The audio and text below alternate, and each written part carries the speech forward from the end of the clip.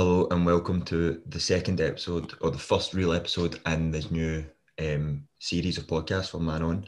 This is series 4, and like we said last time, we're going to try and get a lot of guests on this series. So joining myself, Murray and Mick this week, we have Jay from Talk Hub. But before we get into that, we'll go, Mick, how you been last week? Ecstatic, mate. Absolutely ecstatic.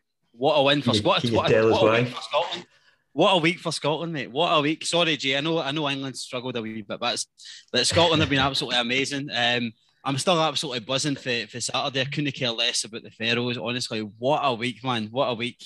We don't get this too often, so when it happens, we've got to kind of rip the piss out of it. So I'm absolutely delighted, mate. Brilliant. There was a massive feel for everything, the positivity, optimism and all that on Sunday after the game, which has been a long time coming for the Scotland national team. So I didn't really see much this Sunday, to be honest with you. I was kind of I was in a hangover state, but no, I was just literally scrolling through Twitter and looking at all the videos and just honestly just enjoying every second of it. But it was. So we'll touch on that. Touch on that a wee bit later on. But yep. So all the way, obviously, from Liverpool. Jay, how you doing, mate? I'm good, mate. Yeah. No, not bad. Thank you. Cheers for coming on. Warrington, right? Sorry. No Liverpool. One. Next to Liverpool. Right. So, suppose we can just dive right in. So, obviously, Jay, you've had Talk Hub going since it was before lockdown. Talk Hub, wasn't it? It was just at the start of last year. Yeah, February 2020. Yeah. Yeah. So obviously for the listeners. Aye. So it was quite similar to us, I suppose. But for listeners, Talk Hub is Warrington, not Liverpool. The Warrington version, almost of Man On. So we do the walking talks and the football therapy and things, but they've also got which I'm interested in and I want to delve into deeper, but boxing nights coming up, I seen, which I think would be a brilliant idea, not for me personally because I couldn't fight sleep, but I think the idea of it for fitness and that would be brilliant. But if you could just give us a wee kind of summary and an overview of Talk Hub and everything you've got going on at the minute. Yeah, so obviously, I'm based in Warrington, but I do a lot of work in Liverpool as well because I've got a lot of connections there through Everton and just family and stuff. So, basically, we started off as a walk and talk group in February last year before COVID hit. And then a bit like yourselves, went online virtually and stuff and did a lot of virtual men's walk and talks where we got guys to go out and go on a little walk, get a photo and join us on Zoom. And Chris joined us. I remember that. Our talk. That's how we connected with you guys, and since then we've just done a lot of walks, playing footy on a Friday, taking part in tournaments where we met you in Liverpool in Huyton, it's just gone quite big, to be honest. Working with Everton as well at the moment to do a walk before the West Ham game on Sunday. So, there's a lot of stuff going on, and we're starting the mental health boxing program January, I think it's going to be now. So, that's one of my passions as well. So, just trying to do things that guys can connect with, really. Jay, can I ask you what made you start? I mean, what gave you the idea to start Talk Hub? When I there's things years ago that have led up to it. So I did a short film on YouTube about my OCD with a friend of a friend, and I mean I was very scared to do that. Obviously when you speak out for the first time, it's very daunting.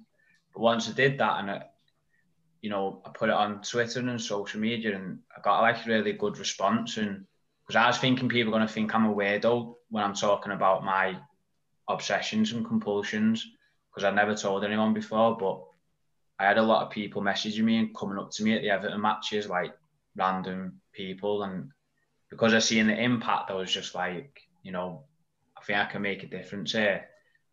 So they decided to start speaking more openly and set my own podcast up.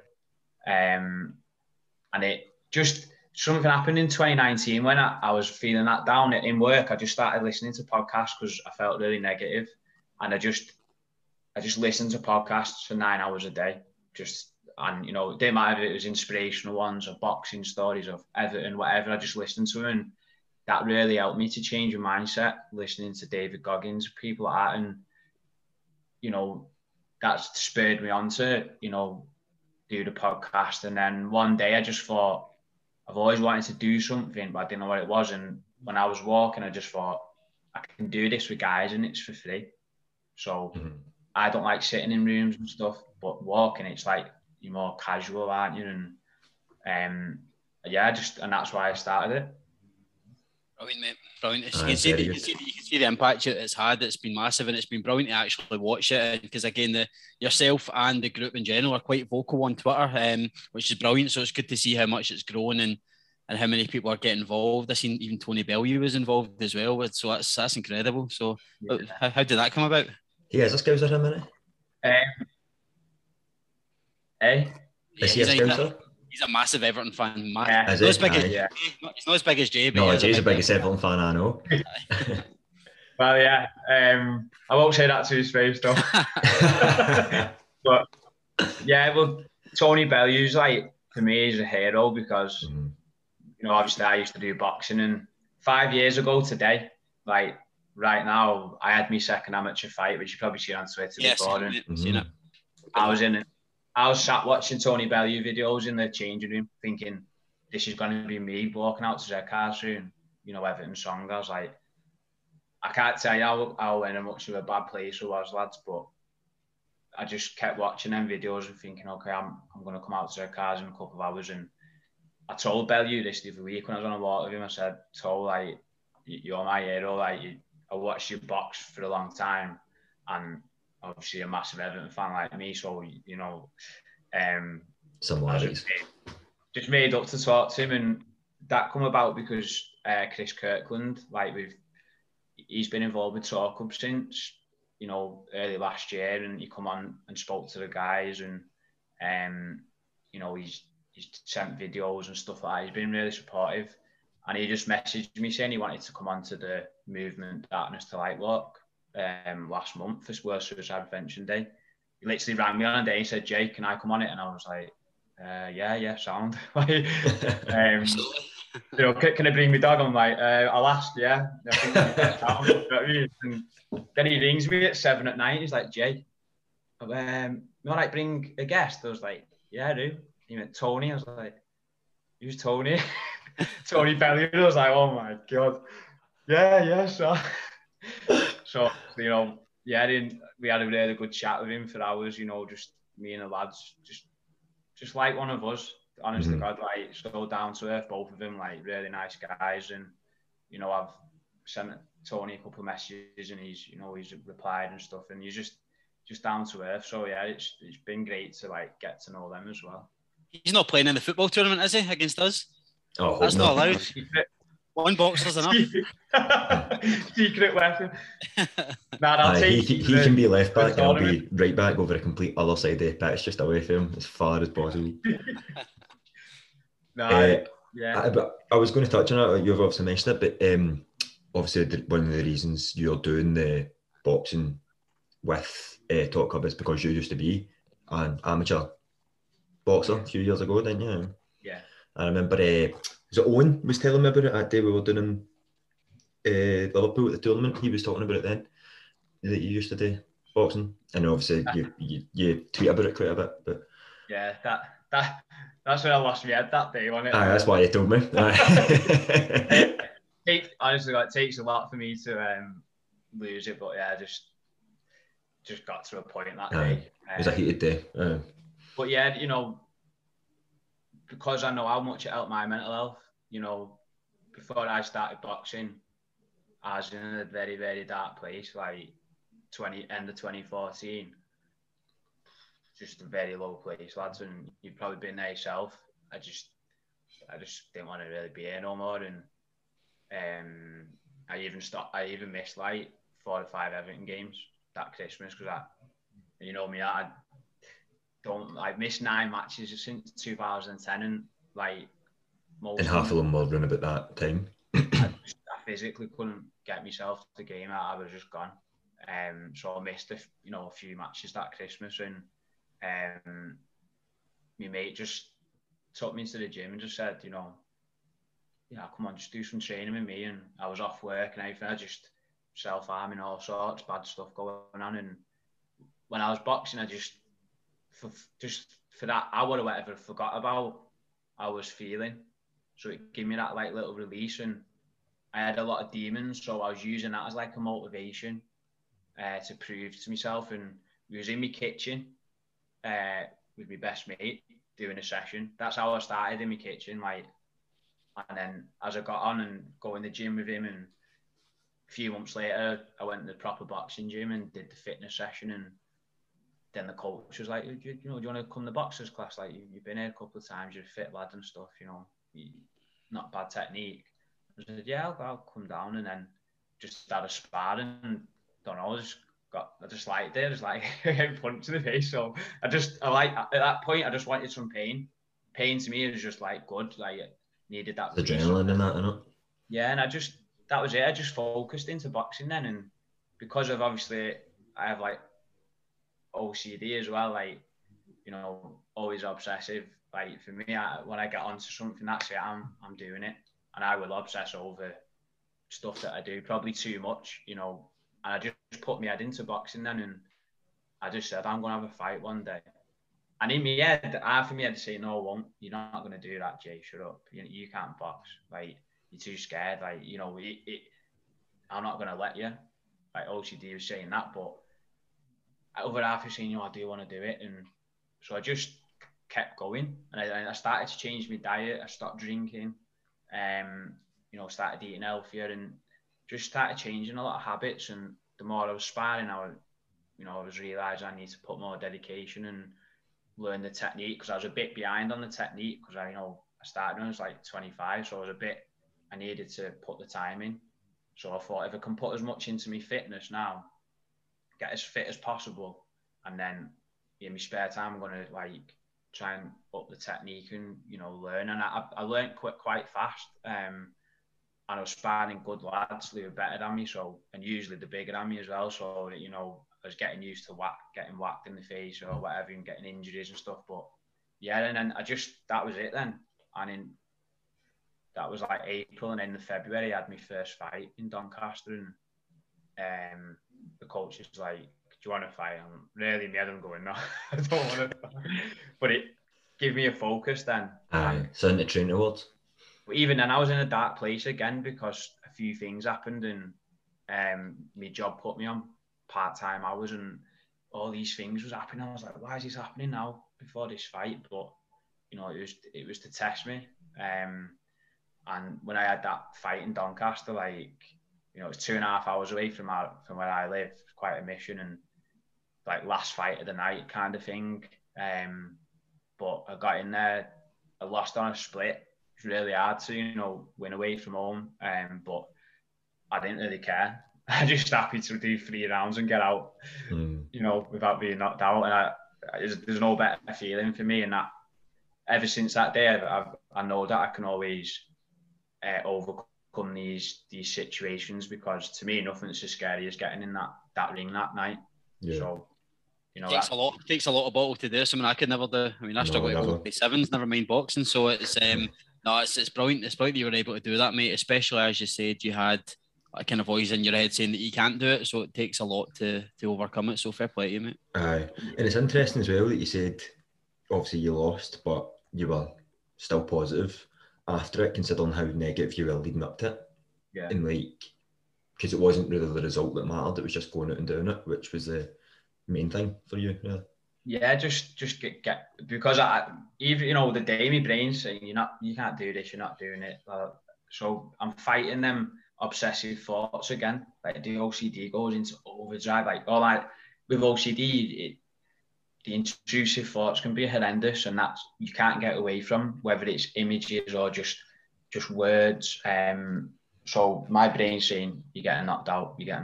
Well, if you get knocked out, everyone's laughing at you. And it constantly, all day. That's like 5 years ago today. That's what my Rain was saying. That's why I was, you know, such a bad day for me. But kind of going back to your original question, I think what you said is like why I'm doing the mental health boxing is because I know how much it helped me, and I know how much it helps other people. So, you know, me and my best mate Liam, we're just going to do this program where it's kind of, we're not going to make guys fight, but do kind of 8-week camps, couple of sessions a week, and we're going to, you know, get him a bit fitter, teach him some stuff, but also work on the mental side of boxing, because that's a bit that's neglected, I think. Is, you know, I've been going in his gym, I've been in there tonight, and we're just talking to the guys about self-talk, competitive anxiety, visualization, you know, what you can control, what you can't control. And, you know, I think these skills you can take out of the gym and use in, you know, normal life as well. So that's what we're open to getting. You know, we've had quite a bit of interest, you know, without even really promoting it yet. So hopefully, you know, it goes well. Brilliant. I mean, see exercise in general, I think, is amazing for mental health. I see whether it's a gym, whether it's going to run, or it's boxing. I would imagine would be amazing, especially somebody of your background who's got a boxing experience, but also you're obviously for Talk Club as well. So they're kind of getting the best of both with yourself. So I'm sure that will make a massive difference to a lot of people. And there's like the not so much the voices of you saying like, oh, you can't fight this, blah blah blah, but like Mick said, obviously the exercise and that's vital to try and bring yourself, make yourself feel a bit better. But there's always voices for me personally, like it's laziness to be fair, but I'm going, I'll go to gym today, and in a few hours down the line I'll go, nah, I can't be bothered, and I'll just lie in my bed. So it's just the motivation more than actual like the intrusive sort of thoughts of, oh no, I can't do this. It's more getting motivated. So like having, so you're not almost like a PT, I suppose, like you and your pal training these guys to give them the motivation, give them the encouragement for them to go on and do it themselves, which is obviously very vital. Because I never actually went to it, but we had at the start of lockdown last year, virtual PT sessions, and a guy like kind of put his camera on and he done it at a local PT, and that worked for a lot of people, and a lot of people got a lot out of that. But it's just having somebody to give you that push, and if you can't go yourself, do you know what I mean? So it's massive. Yeah. It's making you accountable in it to go to the gym, and you know, if you know someone's there to say, you know, where are you? You come in, like you're more likely to kind of go. And my best mate, like he's a really, really good boxing coach. You know, and he knows what he's doing, and obviously I've got experience boxing, and I'm probably not as confident teaching boxing though to people because I've not really done that before. Like, you know, I've given a few tips and stuff, but I need to build my confidence teaching people. But you know, my strength's talking to people about, you know, the mental side, and hopefully it's just trial and error, just see how it goes, you know, and yeah, hopefully it goes well. Okay, see when you said like when you had your OCD, obviously when you were fighting, it was like a release, an escape from it. Do you get that kind of same feeling when you're training these guys, or when you're talking them through stuff, or when you're doing your Talk Club stuff? How does that affect you and what the kind of struggles that you face? Yeah, so obviously doing all this Talk Club stuff it helps me, but it can also not help me as well. You know, because I'll be honest, today I've been quite stressed out, you know, all day, just feeling a bit, I don't know, overwhelmed. Like, I'm doing this walk on Sunday and I'm not too sure if I'm doing the right thing in life with Talk Club and this and that. You know, when you have all them doubts. So, yeah.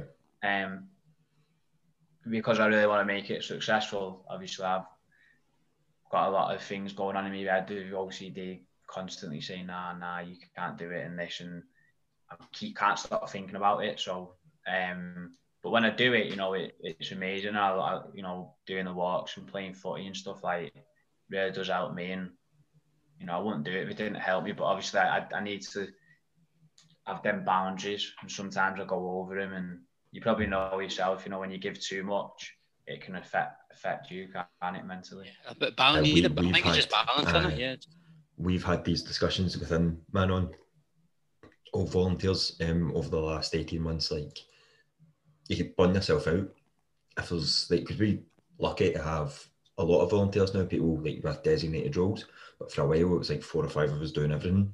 So it was kind of, you were overloaded really with so much, and then you were burnt out, so you couldn't really help others because you weren't feeling up to it yourself, sort of thing. So it definitely does. You being in a good place obviously helps everybody else who you're trying to help, which is vital.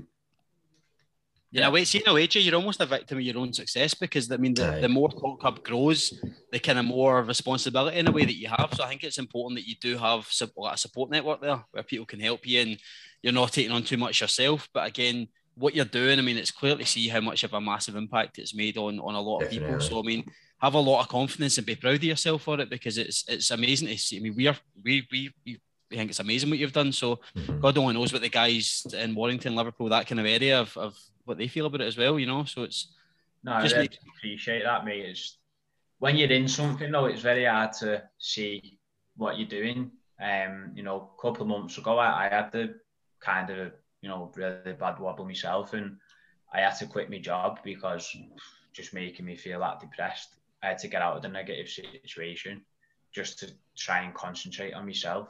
And so I've made some positive changes, but I couldn't see what we was doing with Talk Club.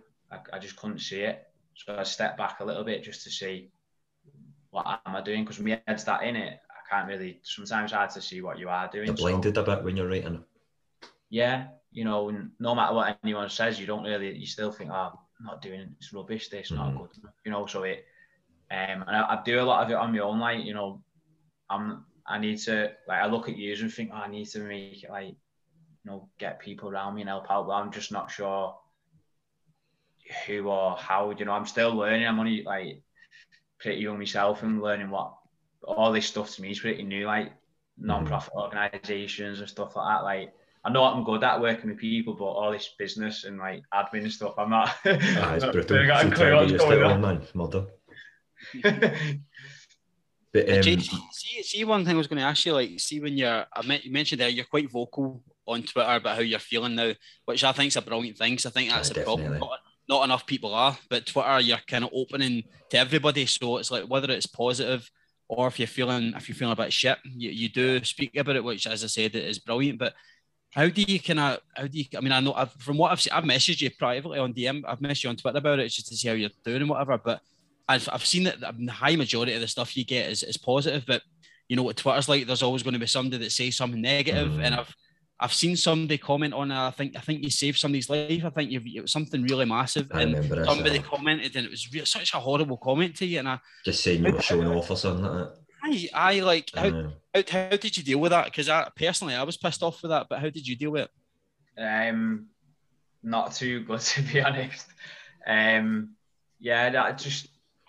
I try my best not to, you know, on Twitter, try my best to always, you know, be positive, but talk in the right manner. So I won't try not to swear, try not to like get involved in football, talk like Everton and stuff, like arguing with people. But just try and keep it to stuff that, you know, I know I'm not going to get upset about or angry, because I know I've got a lot of people who follow me and probably look up to me. So I try and know my image well, but you know, when you get things like that, it's very hard to, you know, not respond.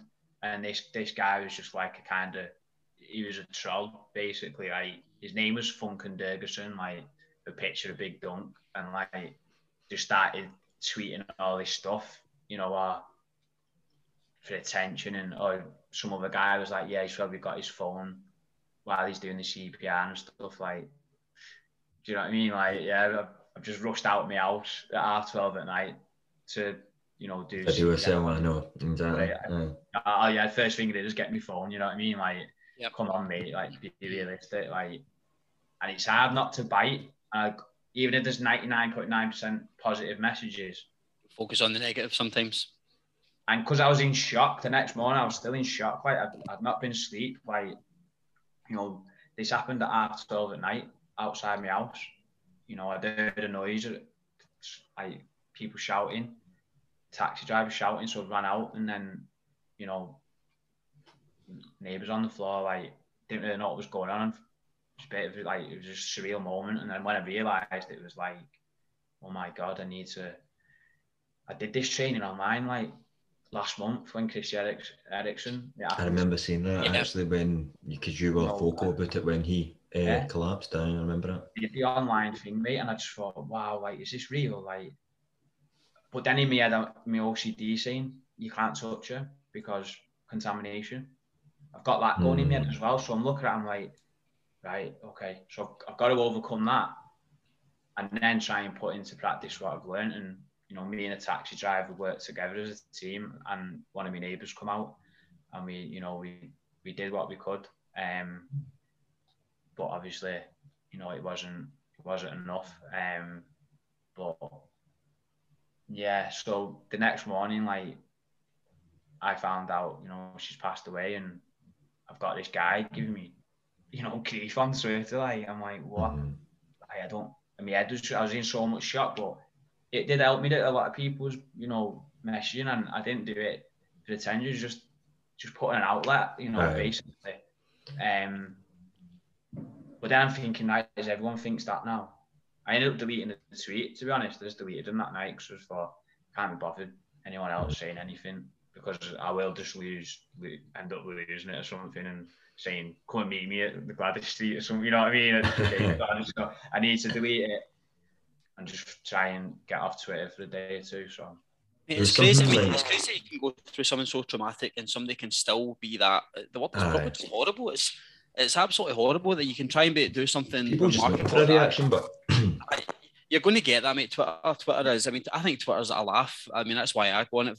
I go on it for just to see what's happening with football and having a laugh with mates and stuff. But I've seen how horrible people can be. And as I said, people don't realise the effect a really nasty tweet can have on somebody, and how it can pretty much fuck up their whole day or their week or whatever. But I knew that. I mean, it's out and out horrible. That's it. There's absolutely no need for it at all. But as I said, as hard as it will be, just try and focus on all the positive ones, mate, because the reactions you get, the high majority will be positive. So I know it's will be difficult, but I really would try and just focus on that. Aye. So I've got a couple of things. One was something you said earlier on, but we kind of lost the conversation. It made me laugh, but because you talked about when you were doing the video a couple of years ago, the first video you ever done, you were scared to do it and stuff. And there was something you tweeted recently which I resonate with a lot, and it was you tweeted a outtake of a video you do for Talk Hub, and you were laughing that during it. Yeah. Chris used to, like, when we were just kind of starting out, Chris would message me like, "Oh, can you do this video? It's due in like an hour." And I'd be right, cool. So I'm working from home, so I'm like, right, cool. So I'd have my phone there, and I would be doing it. And honestly, it'd be about 15 takes or something. I would just be going, "Oh my God," and I'd be howling in them, and I just found it so awkward. But see, like, obviously as time goes on, you do more, like, I'm all right. But honestly, because I'm not looking at a script in it as well, I'm just trying to think it all out. It made me laugh when I seen your video. So I was like, that's so true. That's exactly the way I am all the time, man. It's brutal. I obviously, apart from the fact that our organisations are obviously quite closely linked, and how big you are and everything, how vocal you are, and that was obviously a massive reason for us to get you on. But another thing you've touched on it a lot, but I was kind of keen to almost find out more about is, if you're comfortable with talking about it, is OCD and how it can kind of affect you, because I've seen you reply to a few people recently, and it's people who kind of talk about OCD in like the kind of standard kind of jokey almost way, as in like maybe turning the light on and off 3 times, going, "Oh, I've got OCD," and it's just like the pure typical meaning of it, the definition of it, which just isn't true. And I've seen you react to a few people. Recently, it was a guy with sushi or something. Yeah. Aye. And it was daft, is what it was. It was just daft. Yeah. I mean, he said, "Oh, I've got mild OCD," and I replied to him and stuff, but his response was a bit negative towards me, to be honest. But I just said, you tried to say 25% of the population in the UK have OCD, but he was wrong. 1% of the population have OCD, and over 50% have severe OCD. So it's, very debilitating. So it's roughly around 700,000 people, I think it is. In the whole UK? Yeah. So it's, you know, but I think they used to call it like the silent illness years ago because no one really speaks about it. No one knows about it. Like people use OCD as an adjective, like, oh, that's so OCD, or I'm so OCD, or my OCD, but it's about moving a cushion or having something neat. But it, you know, it's much more than that. You know, OCD is obsessive compulsive disorder. It's a disorder. Like, you wouldn't say I'm so depression or I'm so diabetes, would you? Like, it doesn't make sense. So, because the name gets used very loosely, and, you know, people use it as, like, businesses and stuff use it as like obsessive Christmas disorder, and they put it on the clothes. That really kind of making fun of, not making fun of it, but like try to have fun with it, kind of thing. Yeah, you know, and that's what people do. They think it's just being neat, but it's not. There's so many different types, you know. There's suicidal OCD, there's harm, sexual, relationship OCD, contamination, symmetry. You know, there's a lot of different ones. Religious as well. So, you know, and I do suffer with quite a few of them. And, you know, it's very hard, especially like the magical thinking as well. That's a very one that I do suffer with a lot. So, you know, I think, like, if I don't do something, say this cup like 7 times, keep moving that, then like someone's gonna die. So I put all the responsibility onto me. People with OCD, they take a lot of responsibility on things. So just now, I've just made this cup of tea, and I had my phone in my hand, put it down, and I got a tea bag, put it in. I was like, I've not washed my hands, because I have to wash my hands constantly. Even if I touched anything, before I touch food, whatever, I have to wash it. So I put the tea bag in there, and I've gone, that might have some germs on COVID because I've had my phone, and that might kill me now. I might get COVID from that. And that's my brain's going like that, like mad about it.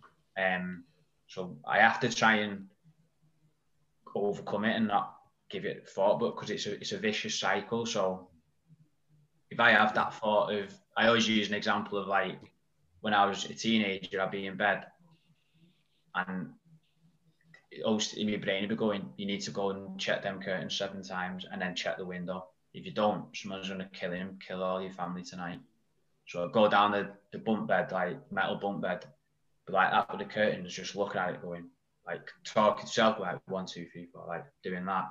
Then I do the window, and then I get back on my bed, and then my anxiety's gone down because I've performed the compulsion.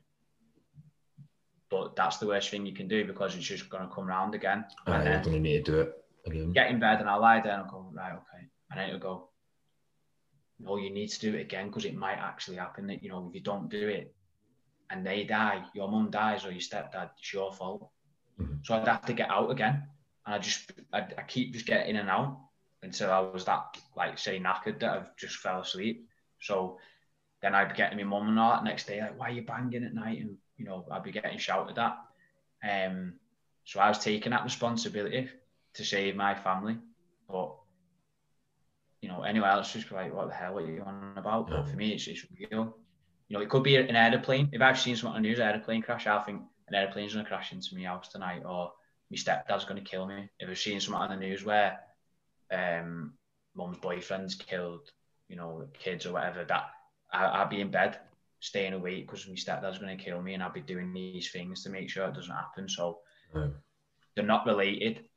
What I do this cup is not related to what happens to me and my family or whatever, but in my head it really is real.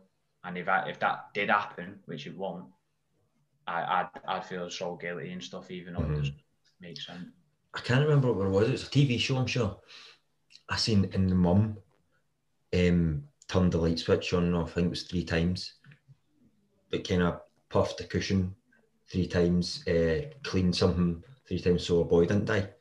And they didn't say that's what it was. It was just kind of something they done, but that's exactly what it is you're saying. That they just, in their mind, that's what they need to do. There's a difference between, say, I've used an example, like, if you like all your shoes nice and tidy in your say hallway, just because you like them nice and tidy, and if they move, you get a bit angry, but it's like, they just need to be tidy. But in my head, or people OCD, it's like, they've got to be like that. If they're not like that, something's going to happen. You know, someone's going to die, or this is going to happen. That's why they need to be thingy, like straight. So it's what's the thought process behind it, and they can be images as well. You can have intrusive images, or just the thought keeps going over.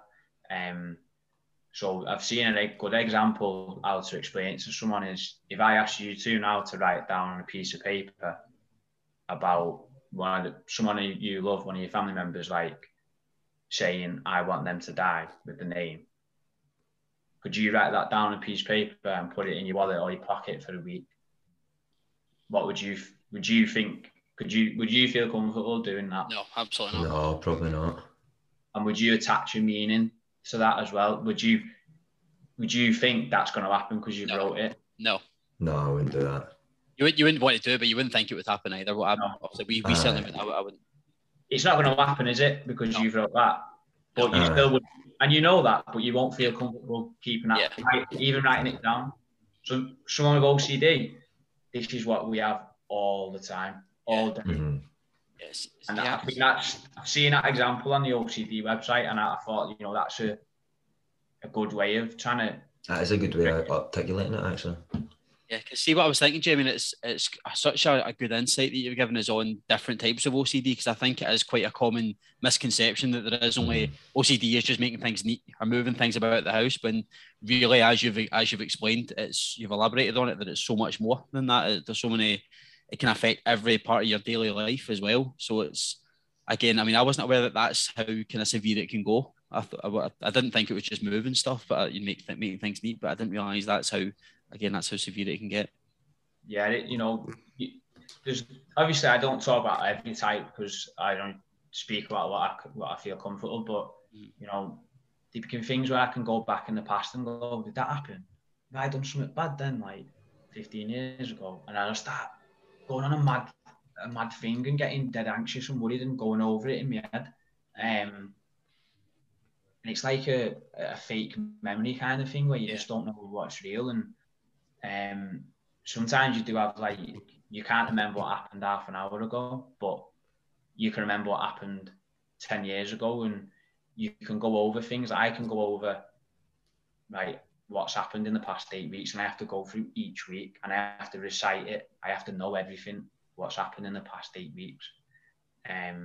Or conversations with other people. As soon as I go away from them, I go over the full conversation until I get every word right. If I don't get it right, or someone tries to interrupt me, they don't know I'm doing that in my head. They can't tell it, Jay's doing his compulsion here, but in my head, I'm going over things. So it's also, a lot of it's mental. It's not just physical stuff. It's in, with numbers and words and letters and just going over things. So I could be doing a ritual and a compulsion, but you wouldn't know because I just look like it's just all inside. It's not, you're not doing it out loud for people to know. And then obviously if somebody does interrupt you, then you get annoyed because you're interrupted. But it's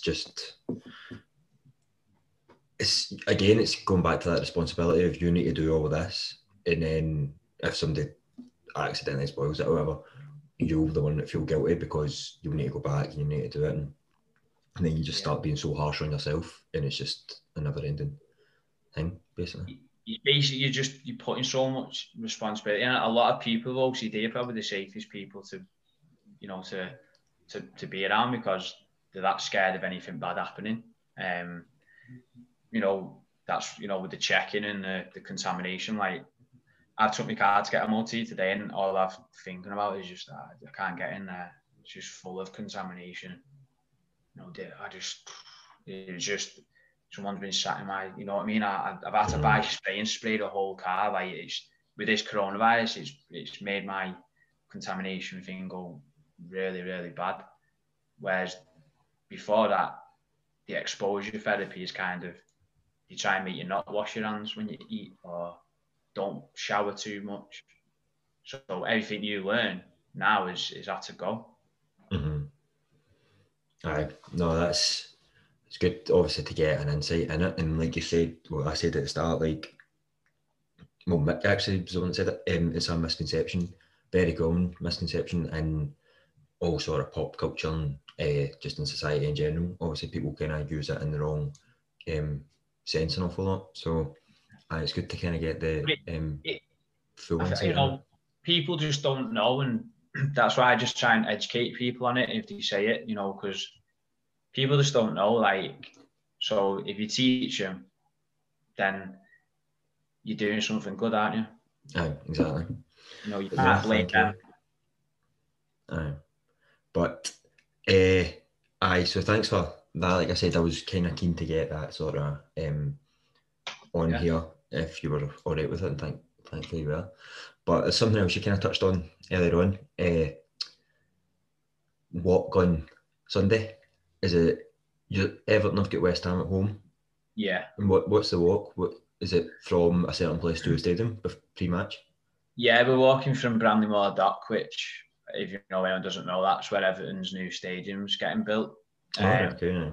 So it's 2.2 miles away from Goodison. So that's why we decided to kind of just do like a short walk. We've been speaking to the club for probably a year now, but every time we try and do something, there's always like restrictions or stuff's happening. Of course. We couldn't do anything, not on a match day at the moment. So, you know, they said, let's do something on a match day. And, you know, everyone's going to be there. So, yeah, it's been a good response so far. And, yeah, I was going to do a little 2-mile walk and, you know, with other Evertonians and, you know, just get a little bit of exposure and get the word out there that it's okay to talk and, you know, men's mental health matters. Do you know roughly how many numbers you've got for it? I've got 40 on my list at the moment. My God, that's it's a bit hard to try and keep up because I know people probably just decide on the day or whatever. But, you know, even as just one guy, as you know yourself, help one person, it's a success. Yeah. I think the weather will probably affect a lot of people. People won't say yes, no until they see if the weather's all right or not. Oh, hopefully it's all right that day. Sunny Liverpool will be fine. But no, that's brilliant. We didn't actually do it, but we were talking last year about doing a walk around. It would have been a massive walk. It would have been like from Ibrox to Hampden to Parkhead, just to kind of go around the three big stadiums. It never came to it because obviously, like you said, restrictions and that. Well, I think. How many miles was that then from them? I can't remember what it was now. It was a lot though. It was going to be a big fundraising day because of how far it was, but it just never came to it in the end. But only thing we have, and you know, because you obviously you were here, is Capello, like football stadium wise, the Morton one, and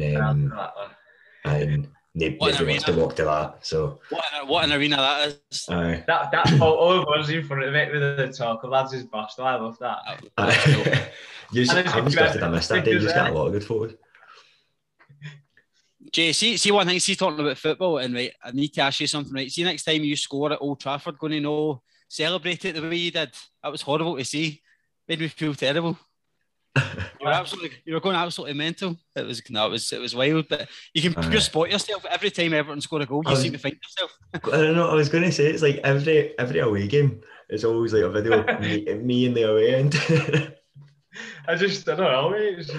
The Southampton game was the best at home. Was that the one that was pure zoomed in on you and you just go mental? The first match back, it was just like you love it though.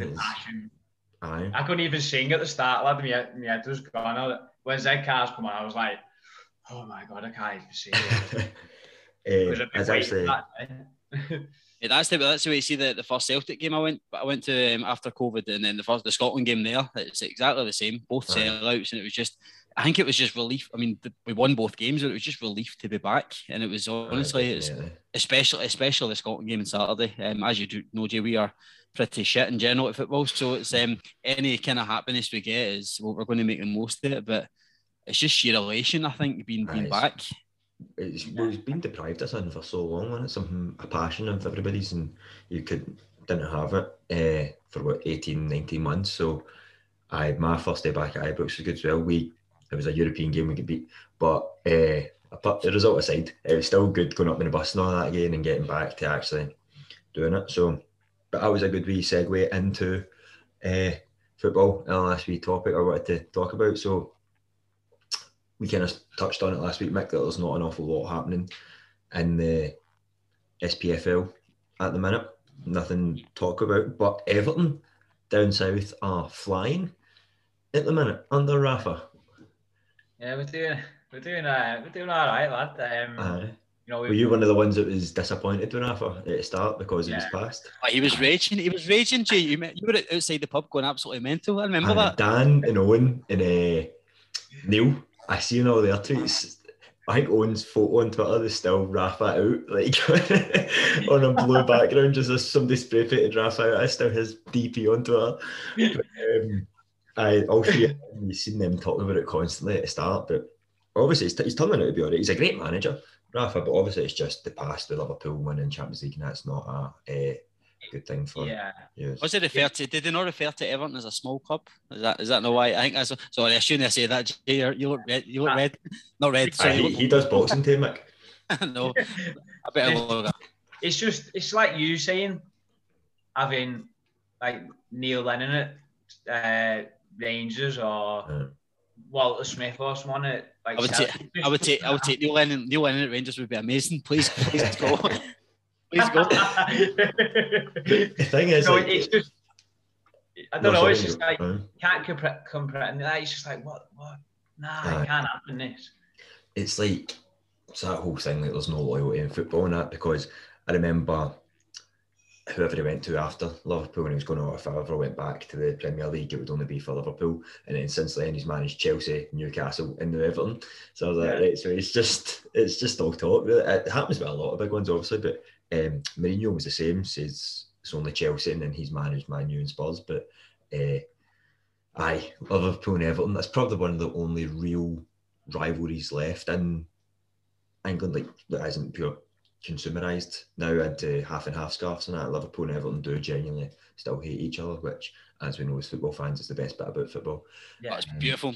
You love to see it. So that was a very, very tough one for Benitez to cross that divide. I think that was massive. People think that the Merseyside derby is a friendly derby, but I think it's probably one of the toughest ones there.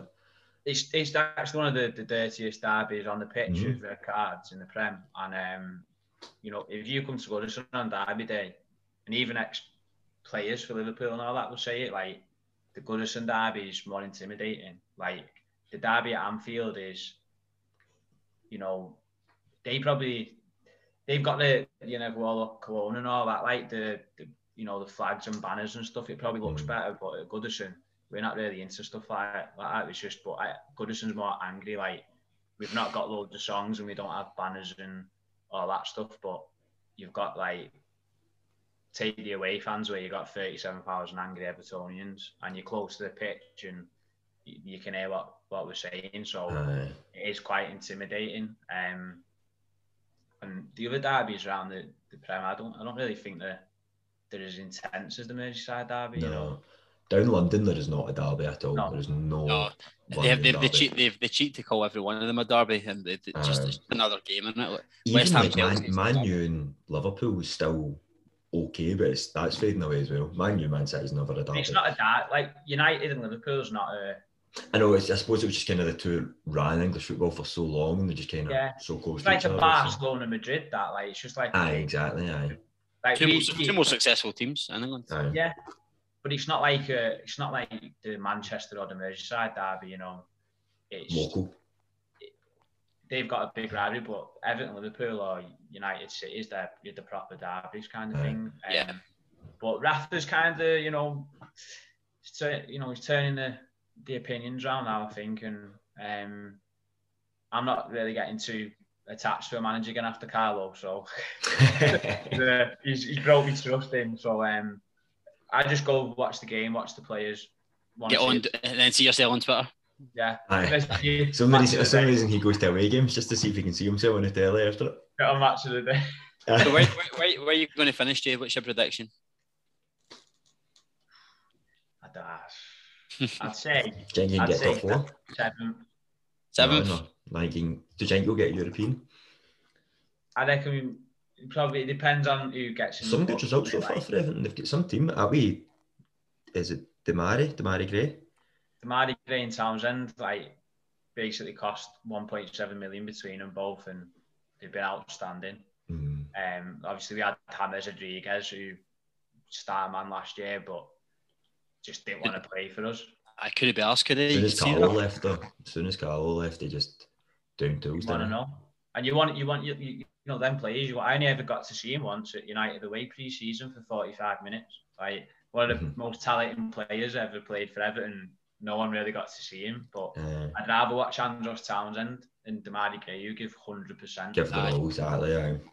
See, out with Rangers managers, my two I really love. Obviously, everybody loves Jose Mourinho. I kind of not like him, and then I really like Carlo Ancelotti. I don't know what. It's just a kind of cool, calm. Everything never gets aggravated at balls like them. So when I went to Everton, I thought, great manager, they might actually compete here. And then he just fucked off after the first season, which I thought was wild. As soon as Real Madrid came calling again. He said a lot of things though, he loves it. He wants to sign a new contract to be in the new stadium in 3 years, and he loves the area and where he's living, Crosby. He just said a lot of sound bites, and he slagged off the Super Six, kind of. He was saying that a week before he joined Madrid. So you've just signed for the people who are being instigated. The European Super League one. Yeah. So he's left a bit of taste, but you've got to move forward in football, haven't you? As you know, and I'm just happy to be back at the match. To be honest, boys, I'm just making the most of it. Quite right, mate. Good. Well, that's almost an hour we've been on, but Jay, thank you again for coming on. And absolute pleasure, our next in-person meeting will be, is it the 30th of October? Yeah, a couple of weeks, innit? It's going to be 11 aside. 11 aside, isn't it? It's 11 aside, aye. Have you sorted out a ref now? We've got a ref. Is this official? A big game? Tony Bellew. I spoke to the guy who runs the Enjoy Football that we go to on a Friday, and he said he's sorting the pitch, and he's going to sort it for me. So it's either it'd be good to have it proper refereed in it as well. Yeah, so that's about it. We'll get someone. Obviously, we managed it well ourselves last time as well, didn't we? It was a nice friendly game. It was good. Just remember, I did score. I scored. Yeah, but I can't wait for you to come down on that. Bring your banners or your flags if you've got one as well. We'll get some good photos. Definitely. Absolutely. Well, Jay, it's been a pleasure speaking to you again, mate. Look forward to speaking to you again, and again we'll share this everywhere so we'll get more advertisement about Talk Hub and what you do, and again wish you all the very best with that as well, mate. Exactly. Cool. Thank you, Jay. Hey guys, take care, boys. Cheers.